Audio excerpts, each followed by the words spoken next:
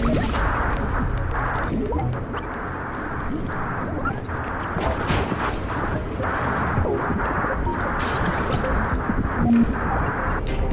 we're starting a new series today, Shift, and we're going to talk about how Jesus uses these stories, these parables that he tells, to shift the way we see things, to help us see the world through kingdom eyes.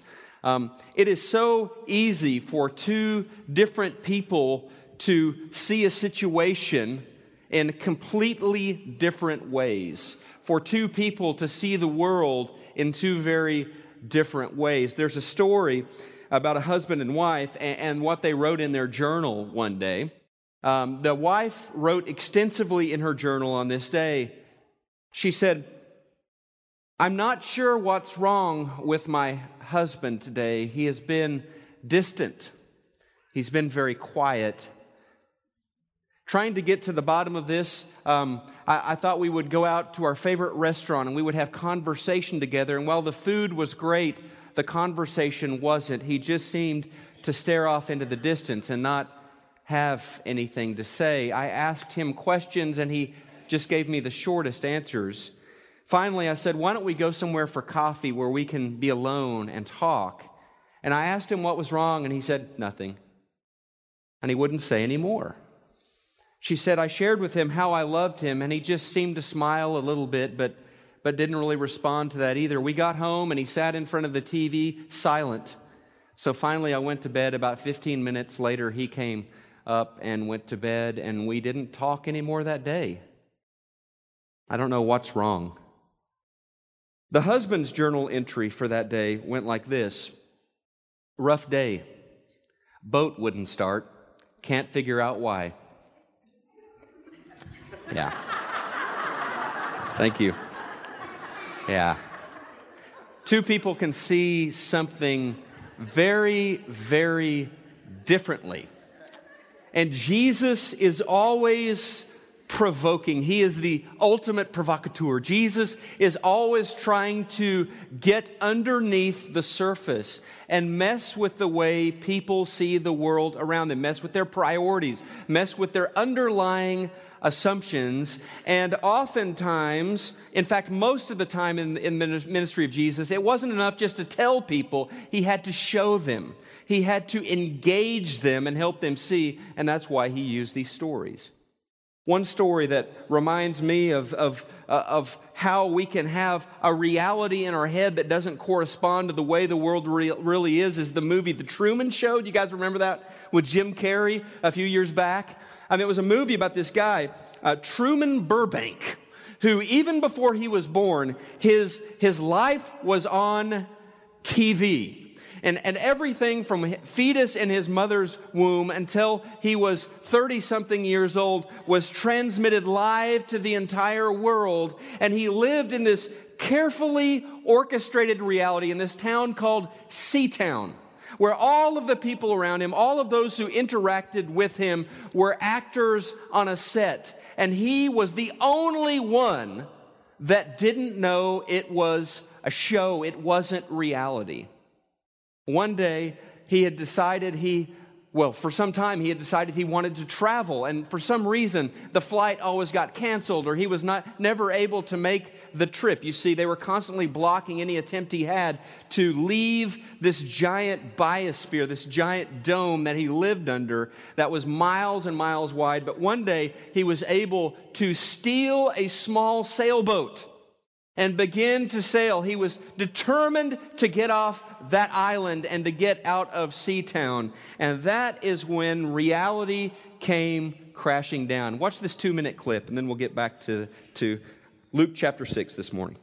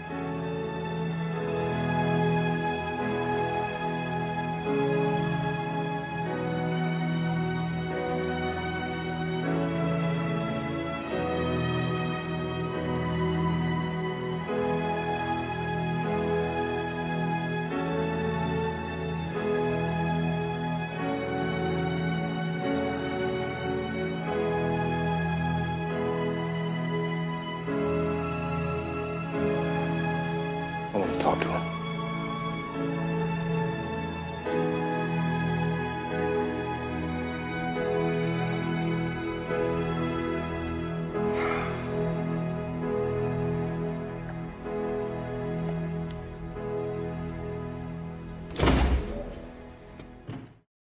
So Christoph, the producer, is watching him as he finally discovers that the world is a sham and finds an exit. When you go through the New Testament and you read the parables of Jesus, Jesus is constantly trying to open the eyes of his disciples and others so that they can see that so many of the assumptions that they have bought into, the world that has been constructed around them, simply isn't the world as God sees it. And so Jesus, I think in his parables, is giving people an escape from the illusions that they have bought into. Mark tells us in Mark chapter 4, verse 2, he taught them many things by parables. He taught them many things with stories. And then Mark tells us in chapter 4, verse 33 and 34, he says, with many similar parables, Jesus spoke the word to them as much as they could understand. He did not say anything to them without using a parable. But when he was alone with his disciples, he explained everything. So his modus operandi, his operating system as a teacher was to show people reality by using these stories. And yeah, Mark tells us sometimes he would sit down at night and explain things plainly to his disciples. But even then, they didn't seem to always understand what he was saying about the world and about the kingdom of God. Some people just weren't open to the shift that Jesus wanted to cause in their thinking. Their eyes were clouded over, their minds were dulled, their hearts were hardened. And so as we begin to make this shift with Jesus this morning into the kingdom of God, let's allow Jesus to open our eyes as we go to Luke chapter 6.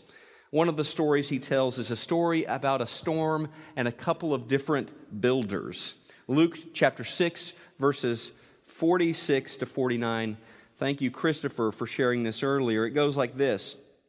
Jesus starts out, and you kind of see where he's going. He says, so why do you keep calling me Lord, Lord, when you don't do what I say? I'll show you what it's like when someone comes to me, listens to my teaching, and then follows it. It's like a person building a house who digs deep and lays a foundation on solid rock. When the floodwaters rise and break against the house, it stands firm because it was well built. But anyone who hears and doesn't obey is like a person who builds a house without a foundation. When the floods sweep down against the house, it will collapse into a heap of ruins. So as I'm reading the text against the backdrop of our world this week, I'm thinking, you know what I'm thinking? I'm thinking about Hurricane Sandy. I'm thinking about what happened in the Northeast a couple of weeks ago.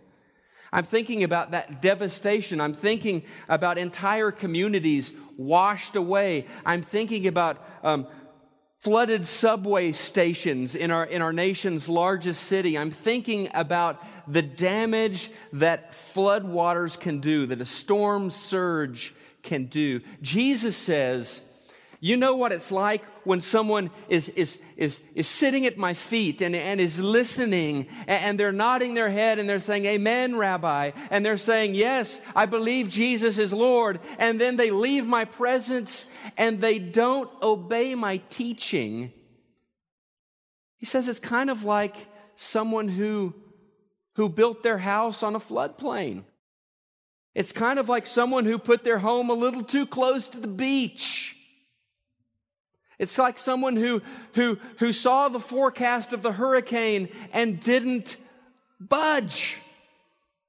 You heard what I heard the last couple of weeks. A couple of weeks right before the hurricane hit. You remember it was Chris Christie, and it was Bloomberg, and it was Cuomo, and these politicians and these public officials say on the television constantly saying what? Saying, get out of your house.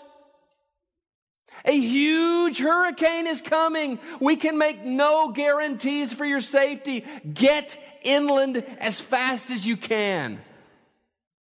And so all of these civil servants and politicians were pleading with people to leave. Everybody heard. You couldn't have not heard the public officials asking you to get out of the way of the hurricane. It was all over the place. But not everyone heeded the warnings, right? Some decided to ride it out. And the hurricane came, and there were devastating consequences because of those winds and those waters, that storm surge. One thing I think that Jesus is making clear, and this is kind of a no-brainer, right? But one thing he makes clear in this parable is that storms will come up against every kind of person. Every kind of construction, the good and the evil, the righteous and the wicked. The storms will come up against every life. And it could be the storm of job loss. It could be the storm of going into debt to go to college and finally graduating and finding absolutely no openings in the career you have been preparing yourself for, and you're like, what now? It could be a child of yours who's gotten a little older and has fallen into chemical addiction. That's a storm, believe me. It could be dealing with a family member who has a protracted illness and the prognosis just isn't good. But I think Jesus' point here is we can all expect storms. If you're blessed to live long enough, you will experience all sorts of different kinds of storms. It may be a marriage that is rocked by a storm surge of unfaithfulness, of betrayal. Storms are coming, guys. Storms are coming for all of us. No matter how righteous you are, no matter how obedient you are, no matter how faithful you are, storms are coming. But the difference is in the preparation. The difference, Jesus says, is in the foundations that are laid. Now, if you wait until the hurricane is on you, if you wait until the radar shows that giant circling cloud right over your town to say, whoa, I think I better build a better foundation. I think I better put in some pillars here. I think I better, get under and dig deeper. It's too late. The time to build the foundation is before the storm comes.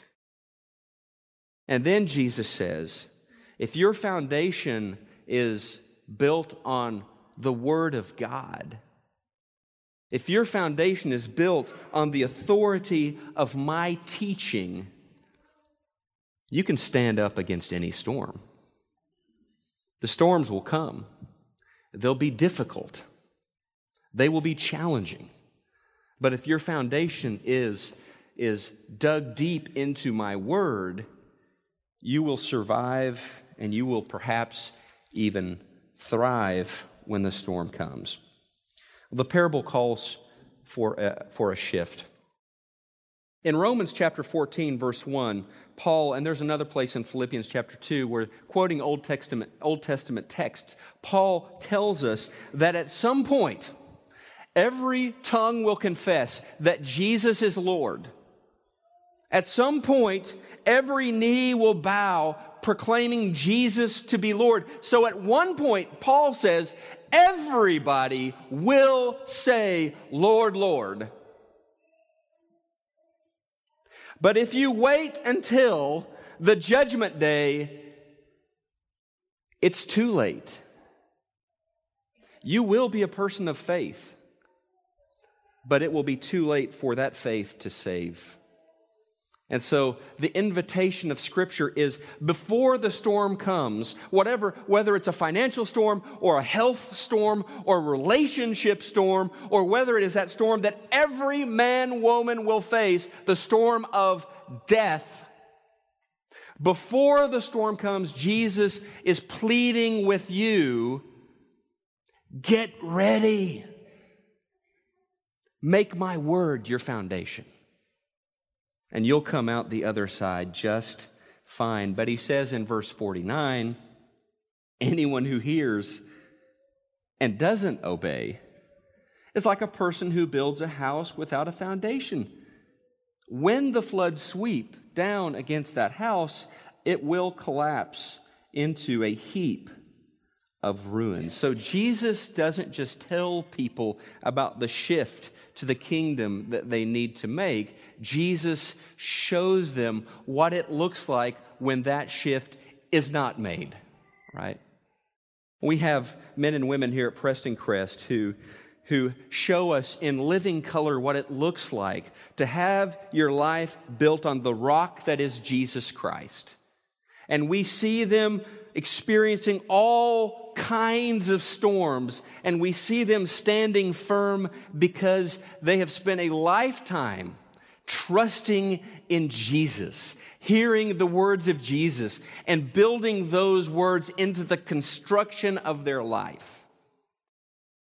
One of those people I'm going to invite up here in just a moment, his name is Shelby Anders. He's an Aggie, 24 years old, just a beautiful, spirit-filled guy. Shelby knows what it's like to deal with storms. I mean, he's been dealing with a protracted illness for the last 10 years, since he was 14 years old, and I want him to share a little bit of his story so you can get insight into, come on up, Shelby, into what it looks like when somebody that you know, that you see, builds their life on the rock that is Jesus Christ. Welcome. Come on up. Have a seat. I'm just going to talk for a few minutes, Shelby, and why don't we start out by take a deep breath. It's hot. It's hot in here. It's hot under the lights. Yeah, you forget how hot it is when you have to speak in front of a few people. Tell us a little bit about yourself and a little bit about the diseases you struggle against that I won't try to pronounce. I mean, I wrote them down, but they're long. Tell us about this struggle that you're facing. Well, my name's Shelby, and Gordon already said it. I'm pretty proud of being an Aggie. He got said, some whoops. Yeah, got a whoop out there. But whenever I was 14, I was diagnosed with some pretty interesting health conditions. They have some fun names, and I've talked a few times around the church to a few classes, and some people are really familiar with what's going on with me. And there's been lots of people praying, so I thank everyone for that. But when I was 14, I noticed I was having some health difficulties, doing normal everyday things, walking, going up and down stairs, and it sort of came out of nowhere. I was a normal, healthy 14-year-old kid, and then it was over a course of a few months I noticed I couldn't do normal things 14-year-olds could do, like play baseball, walk upstairs in high school, and I'd get tired, notice my hands and fingertips were turning blue, my lips were turning blue. And so I'd been treated for asthma for a while, and one day I was just like, this can't be asthma, it has to be something else.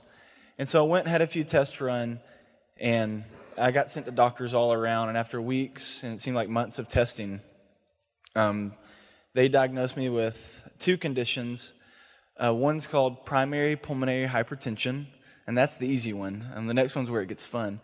The next one we like to call nonspecific interstitial pneumonitis. Yeah, anyone heard of that one before? Show of hands. But what it is basically is they found a ton of scarring in my lungs, and that scarring sort of came out of nowhere. They can't pinpoint a cause, and that's why they'll call it nonspecific or idiopathic. And they don't know where the scarring came from, but the scarring causes my blood vessels to thicken around my lungs, which that's the nonspecific interstitial pneumonia. And then that scarring causes restricted blood flow around my lungs, which raises pressures in my heart, which creates high pressures in my heart.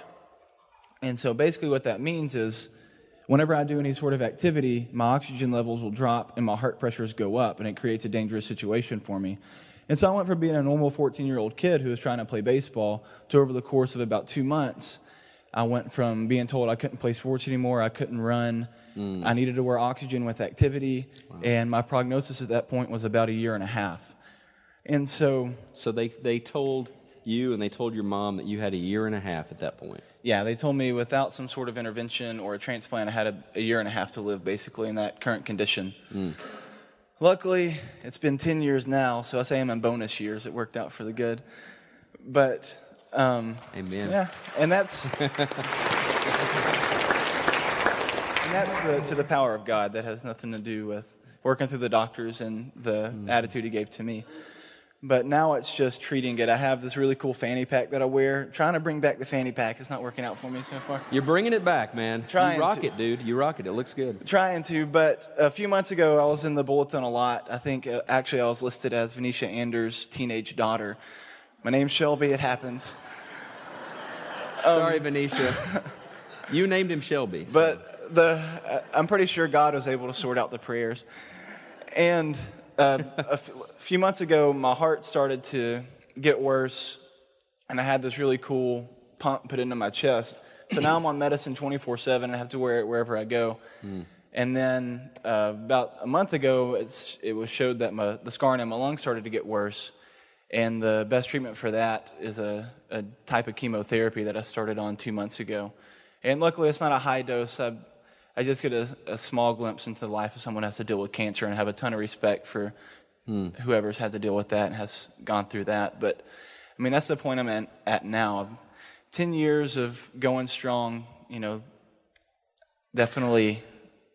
And you are going strong, man. I mean, anybody who knows you even a little bit says, I mean, before they know anything about your situation, about your health issue, they see a guy who is living full tilt. I mean, you are living a lifestyle that, and I want you to talk a minute. You're just a person that's full of Jesus, and I want you to talk just a minute about, you're in these storms, you're in the middle of this diagnosis.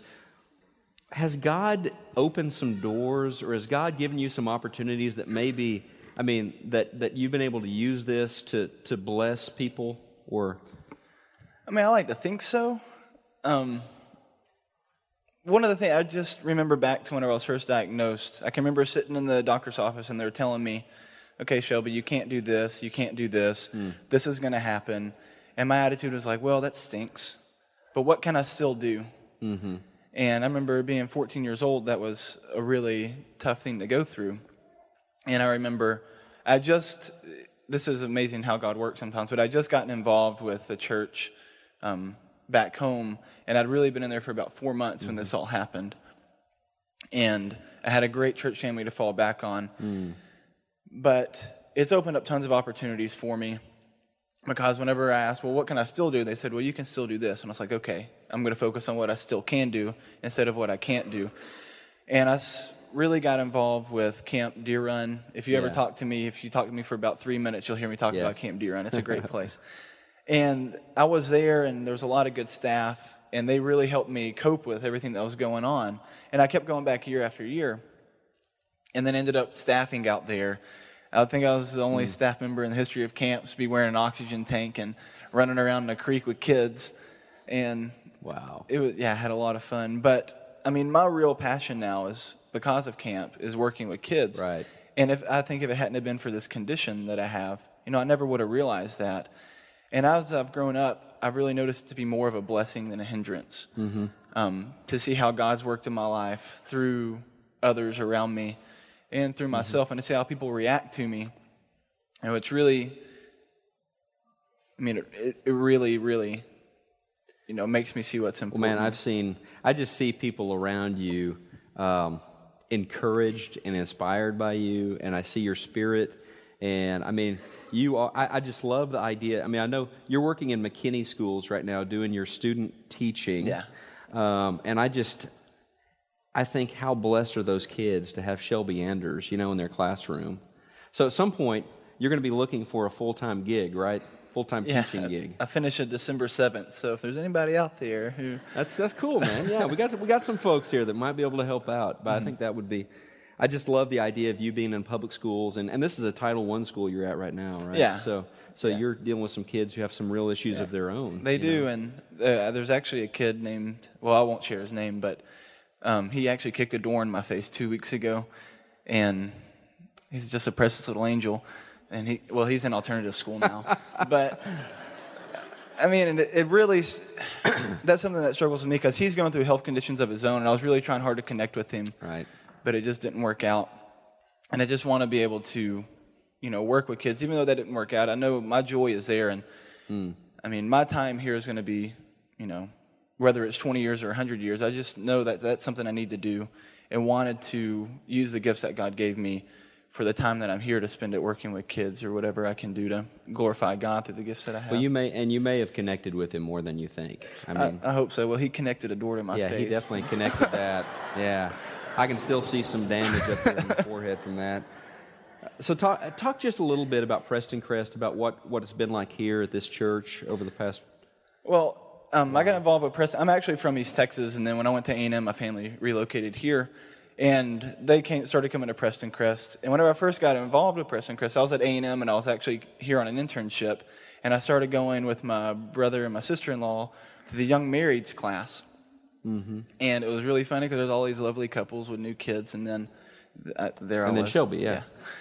And, I got really involved with them. It was great. And then once I moved here full time and I left their class, they're like, "Shelby, why are you leaving?" I'm like, "I'm not married." And so I went to B1, and I was like, "I'll try to get back here as fast as I can. Don't worry." Another advertisement this morning. Yeah. But B1's been great. Lots of people, I like to call it the young professionals class, because I'm not there because I'm single. I'm there because they're my age. And actually, a lot of you really helped out, or you may have heard about this, but they did a fundraiser for me a few months ago. And it was just a huge blessing to see how many people turned out. I mean, not only to watch the Cowboys, I mean, I guess that's a big deal around here, but to come out and, just show support for me. And a lot of my friends put it together there. And it just really showed me that, Preston Crest is a good place to be, and God's really working here through the people here. And just to see the ministries that are going on, and you, Gordon. I mean, it's up here every Sunday morning. Plug. You're welcome. Appreciate that. You're welcome. And I'm thinking, I think it would be neat if you shared with us this morning, because we're talking about, building your life on God's Word and how that helps when you do experience storms of life. Is there a passage or two that have really made a difference for you? Well, yeah, there's two of them. The first one's Isaiah 40:31. I don't know if you have it popping up here. No, you don't.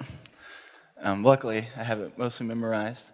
But it says, "Those who hope in the Lord will renew their strength. They will soar on wings like eagles. They will run and not grow weary. They will walk and not be faint." Yes. And that, to me, has a lot of actual literal meaning. Yes. Because my whole condition is, I can't run, and I have fainted a few times. And to just think that, no matter what's going on, if I keep my hope there in the Lord, that one day, whether it be through healing here or whether it be, whenever I move on, that I'll get that chance to run. Because I haven't been able to run since I was 14. Yeah. And it's something that, again, when you have to do it, you're like, "Oh, I'm tired." But then when you can't do it, you're like, "Man, I'd love to feel that kind of tired." Right.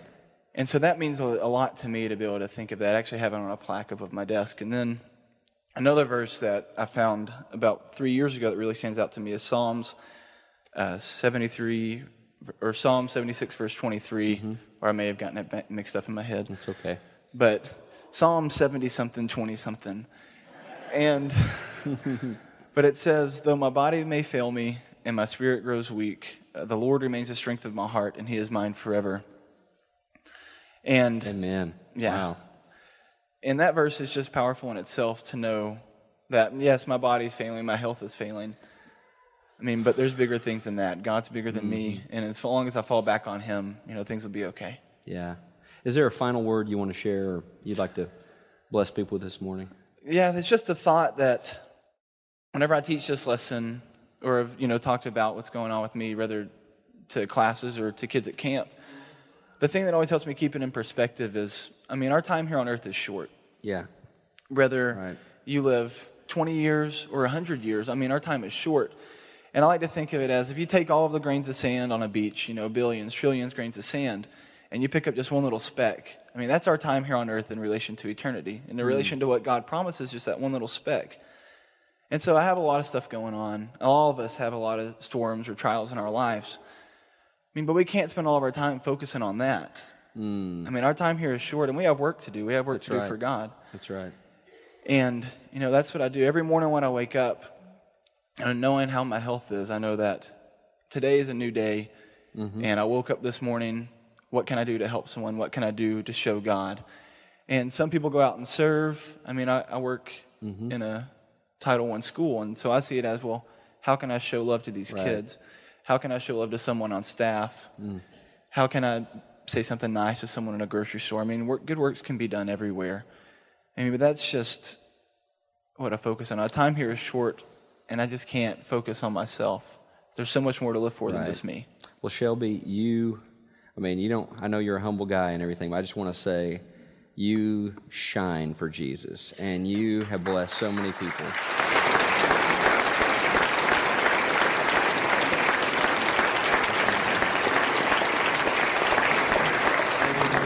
Wow. So the storms, Shelby has experienced those, and Jesus tells them they're coming in one form or another for all of us. And the question the Lord asks is, what are you building on? And Shelby is building on the rock that is Jesus Christ. He's building on the promises of God. And the spirit that you saw briefly this morning, that's the spirit this guy walks in all the time. And I'm thankful for his mom and his family, Venetia and his family, who've introduced him to Christ. And I'm thankful for a young man who has dug deep and built on the foundation that is Jesus.